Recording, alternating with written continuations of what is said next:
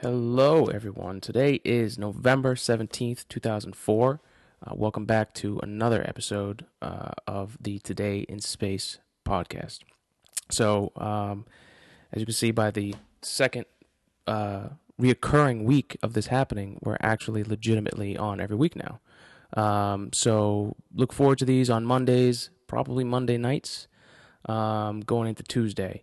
But the point is to kind of get it out to you guys at the beginning of the week. So if you ever want to sit down and learn something new, figure something new out, or just really think and dream about stuff that's really important and not a bummer, come listen to us. So it should be on all week. I may do more than one. It all depends on what's going on in space that week. So to start the show, I wanted to do a correction, which I'll probably do this every show as long as we're not too crazy with facts. So what I'd like to do is so last time I had said that Philae the lander had touched down twice on the comet. Technically, that's not true. It's actually, it bounced twice, which means that it touched down 3 times. So I know that's really, really, super critical, but who knows? Someone may want to know the actual thing that happened, and I want to make sure you guys get the right info, even if it takes another week. The 2 bounces / 3 touches took. The first bounce was a hang time of 1 hour and 50 minutes, and then the second one was about 7 minutes hang time. So that's pretty good. And I guess according to the comet's low gravity, the lander actually only weighed about 1 gram. Which is about the weight of a paperclip. So that's kind of cool. Even something that's just dust and ice has that much gravity. It's pretty cool. So what else do we have? So more updates on Philae. So Philae landed, as a lot of people noticed, which was great to see. It actually blew up on social network and all that stuff. So it's great that people were really into it. What happened, unfortunately, they allegedly had issues from the time of the launch during the 10 years that they knew the batteries were going to be an issue for the lander. And, turns out when they actually landed it, the batteries were losing power very quickly. And they knew it wasn't going to last. But they got all the data from the landing back before it went to sleep, which is great. That alone is fantastic. Even just to land on the comet is fantastic. To do anything more with it is just a plus. So by sleeping, isn't the battery dead? I don't think it's dead per se, but I think the idea is that it's sleeping because eventually it does have solar panels, so it will gain some type of power through time. How much, I don't know. It all depends on how long it's actually being saturated by sunlight, and the angle too is pretty important. So they do have moments where they can come back on. Actually, if you want to keep up with it, if you're on Twitter, the lander actually does have a Twitter account. And it's at Philae 2014. So this is the one I found. It's checked that it's verified. So it should be the right one. So that's at PHILAE 2014. The last one that it put was my life on a comet has just begun to Rosetta satellite. I'll tell you more about it. My new home, Comet 67P soon, and then a bunch of Z's because it was sleeping. So that was November 14th. So I haven't had a new one since then. The comet is rotating, but I'm not sure how much of effect that has on how much sun it's getting. But the fact that the lander will still work and is there. Now, I might have just glazed over this, but they may have put in some ice drills to secure it slightly. They're not the same, harpoons that they had planned to do originally. But for the most part, as long as nothing crazy happens, it should stay there. So from at this point, it's a successful mission. It was a successful mission when they landed. Um, so they're doing a lot of really cool things. It's great to see, again, like I said before, that more agencies other than just NASA can do these things. It's fantastic, and then to move into the private sector is even better. Um, you can probably try a few more things that you wouldn't be able to otherwise. But perfect segue into the next part is what NASA's new mission. I had talked about. I think if you guys are fans of the Mike and Alex podcast, we talked about before that they have a new mission, and it's to go to an asteroid, send a satellite scout out there, and then what it's going to do is capture the asteroid in like a net, and then pull it into an orbit around Earth, farther than the moon, if I'm not mistaken, but far enough away that obviously it's safe. And then they're going to send astronauts to the comet, which I think is fantastic. I mean, it really makes a lot of sense. You bring them closer, so that way we don't have to risk sending people, out further. But the issue with a new mission like that is you need new ways of getting there. So how do you get something out there? How do you potentially send people to an asteroid like that, or Mars, or further than that? And as it turns out, NASA has already been planning for that. And that will be the Orion launch system. So the Orion, or Orion, I'm not sure. It's Orion. I'm going to say Orion. So its first test launch is December 4th at 7:05 a.m. Eastern Standard Time.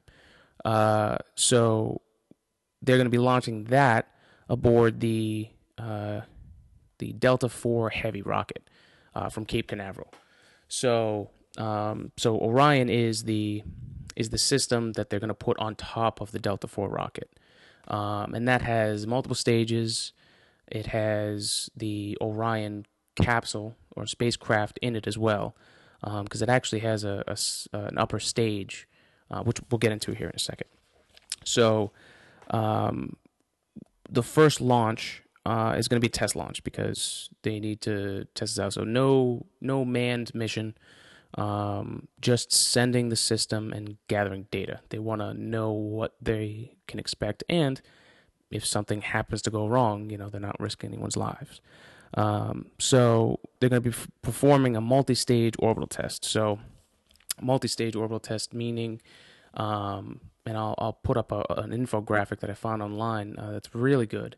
And basically what happens is it's going to do a first orbit around Earth, and then shoot its upper stage to go into this hyperbolic orbit that they end up being 3,600 miles into space at the farthest point, which is higher than the ISS, if 15 times higher than the ISS is, which already you need at least a telescope to see, and you'll only see it very briefly because it moves really fast.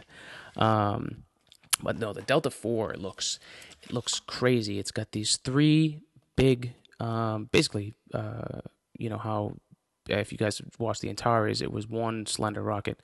This has basically three of those on the bottom, and it's if I'm not mistaken, it's the most powerful rocket that there is right now.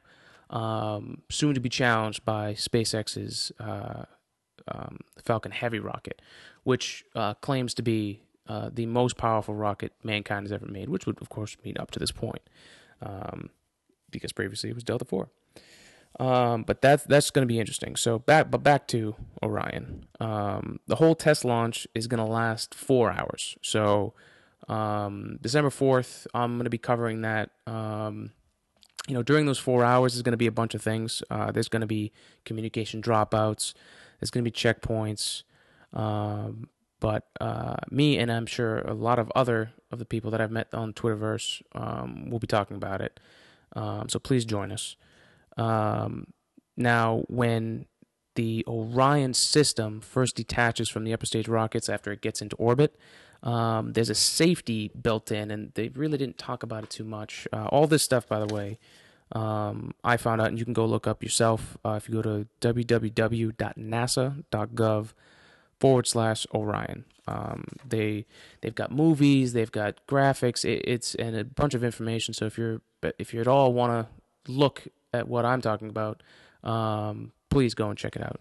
So there's going to be a safety built in during the ascent, so that in the case something goes wrong, the flight can still continue, or at the very least they can save the launch system Orion. So that's really good because if I'm not mistaken, there really wasn't a procedure before. There is a measure that the the guy who's in charge, and forgive me because I forget what it's called, but the guy who's in charge of the launch pad actually has, if he needs to, a safety out where he can blow up the rocket so that something bad doesn't happen. But this is even better because, well, we'll have to see. We hope it's better, but the fact that they're at least building in that safety is good for long term. So at that point, it's going to be going. So after the safety check, it's going to be going 17,000 miles per hour, 100 miles up from Earth. And they lose communication at that point in the mission above the Indian Ocean. So at that point, the mission is just going. There's nothing you can do. The craft is still gathering data, but essentially it's just going. And you just hope that all the planning and nothing strange goes wrong.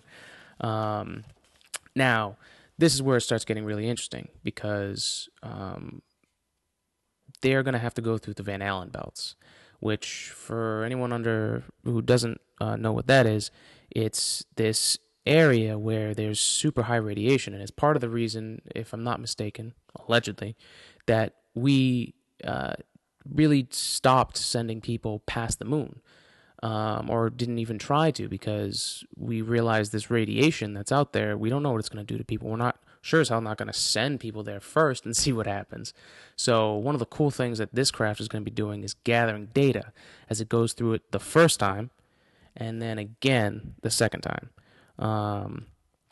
So we're going to be getting data on how much radiation. They have shields on there too, so they're testing to see if those shields will protect or will allow so that if there were passengers inside, they would be below the levels of radiation that it would be dangerous.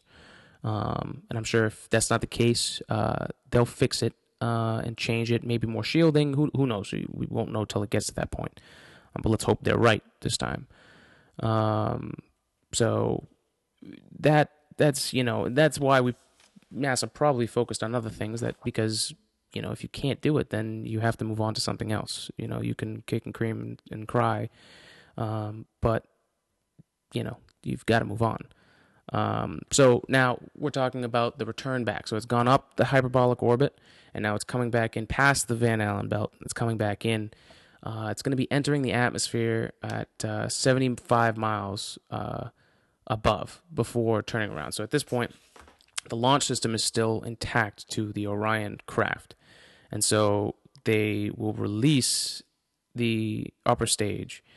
And what happens is the Orion capsule comes out and spins around because it has to go in with the heat shield, which according to my research, it's actually the biggest one that they've made of its kind by NASA.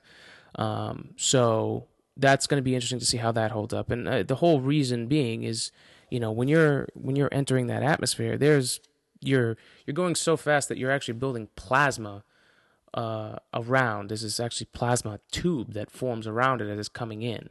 And it reaches temperatures of 4,000 degrees, which is 2 times hotter than magma, if I heard it correctly.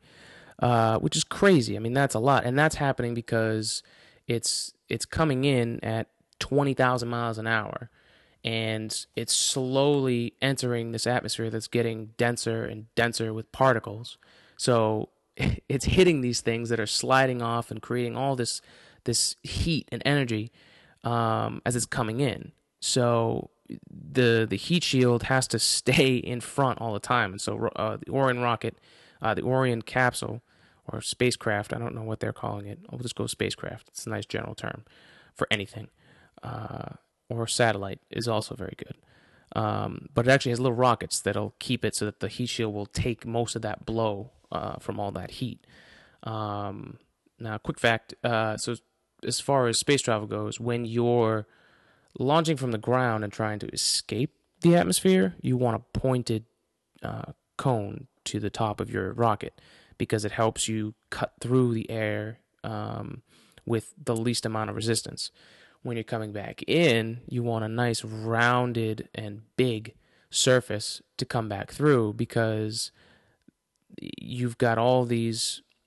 Basically, the wider the surface area, the more force you're going to get, that you're going to be able to dissipate coming back in because you're having a lot of force. If you come in with a single tip, you have the same amount of force going into that one point.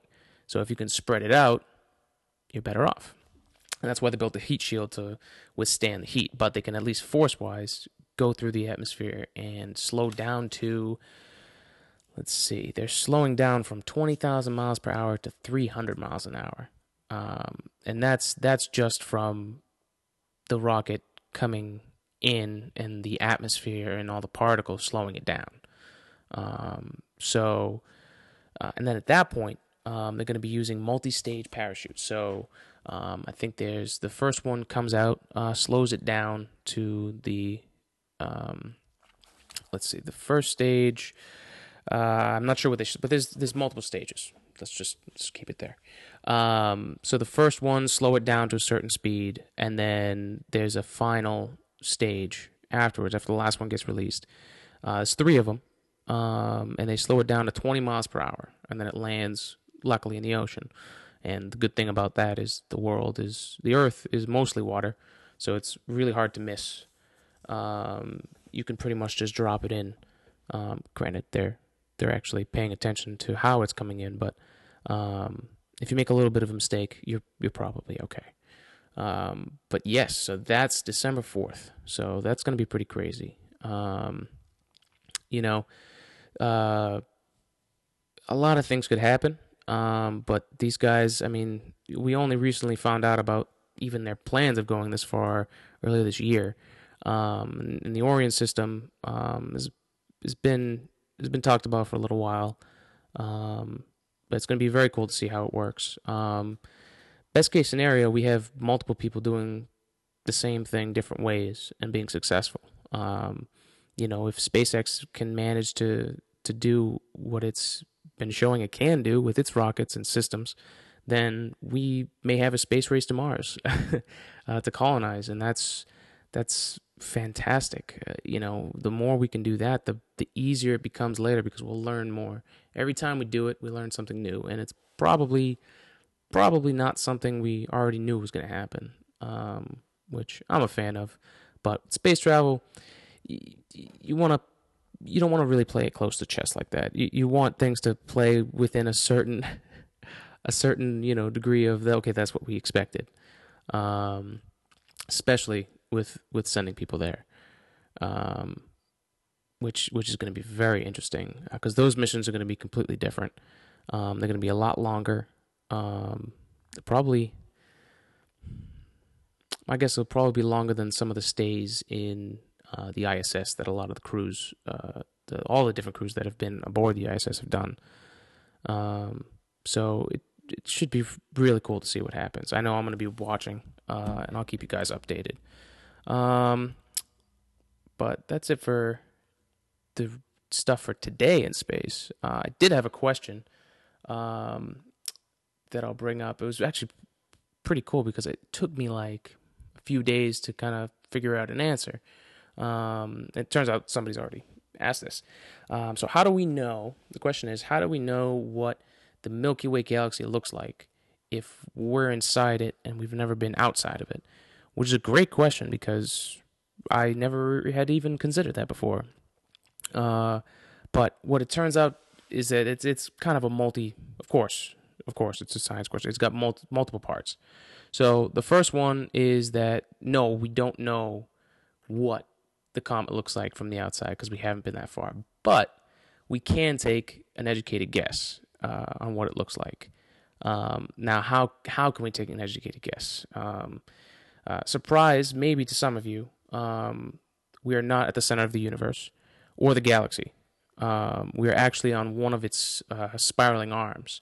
And it turns out we're actually pretty good ways out, that we can actually, if we look out, we can actually see through a majority of the Milky Way galaxy. So we have an idea of what it looks like if we're like in the middle of the sandwich. You know, you cut the sandwich in half. We're kind of near the crust, you know, looking towards the other whole side of the sandwich. So we're seeing like the peanut butter and the jelly. If that's the sandwich you're having, that's what I'm having. And so then you can kind of take a guess. Okay, then this is what it looks like. Granted, we could be really wrong in some parts, but chances are we've got a good idea, at least enough of an idea to start moving around it. But what's even scarier is how little of it we actually know.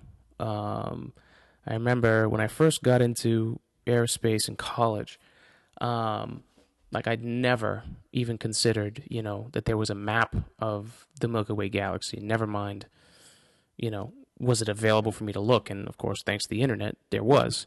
And it's crazy because, you know, when you're looking at a map, usually, you know, if it's a map of where you are, it's centralized to, you know, if the center of the map's, you know, something that you can relate to.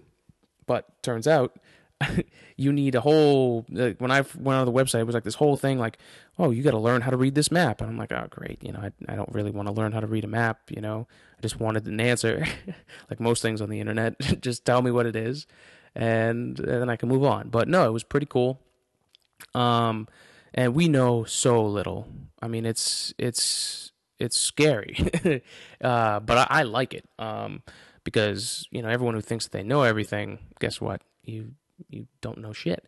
But if you think about it, I mean, we're this spinning planet that if you looked out, even if you took like if you were on the map and you took from where we are and did a line that pointed out, so say like if someone was looking through a telescope, like kind of that beam, almost think about it like a laser, but if the thickness of that pencil is so much more than you would actually see. I mean, you're seeing such a tiny bit of what's out there, and if you've ever used a telescope, if you even bump it a little bit, you've lost it. It's gone, and you're looking at something completely different. Most of the time, it's black because your telescope's not powerful enough. But I mean, and that's only in one direction. You've got 3 dimensions to look into: up, down, side to side. So we've got a lot to learn, and hopefully this can be a start of getting us all there to learn some more. But I thought it was a great question. If you have any other questions for now, please go to the Mike and Alex website at mikeandalexpodcast.squarespace.com and go to the Get in Touch section, and then just put in the title, you know, Today in Space question. Depending on when it is, I may answer it on either show. But if you're specifically asking for this show, I'll make sure to answer it here. But other than that, I think that's about it, guys. You know, I hope your week's going good. Personally, I know it's Monday, and a lot of people don't really like Mondays. I actually like Mondays because it helps me set up the rest of the week. I started up good. I usually have a good week. So today went to the gym, using kettlebells now, which I like a lot more than regular dumbbells. Just because I feel like I'm using more. I'm getting more out of it by holding that handle than I am with a regular dumbbell. The dumbbell's already balanced. With a kettlebell, you have to balance it. So I really like that a lot. But it all depends on what you want to do. You know, get out there. At least get your heart pumping, guys. Especially you nerds out there. Yeah, I'm talking to you. You sit on the computer all day long. You're not doing shit. Get outside. Go move around. I know it's getting cold, but the only way to get warm is to move around. So get up. Use your brain, but the only way you're going to use your brain to full potential is to have a body that can support that brain. So please, nerds, for the love of God, please go work out. And that's it for today's segment. Thank you for listening, and we'll be back next week for another episode of the Today in Space segment.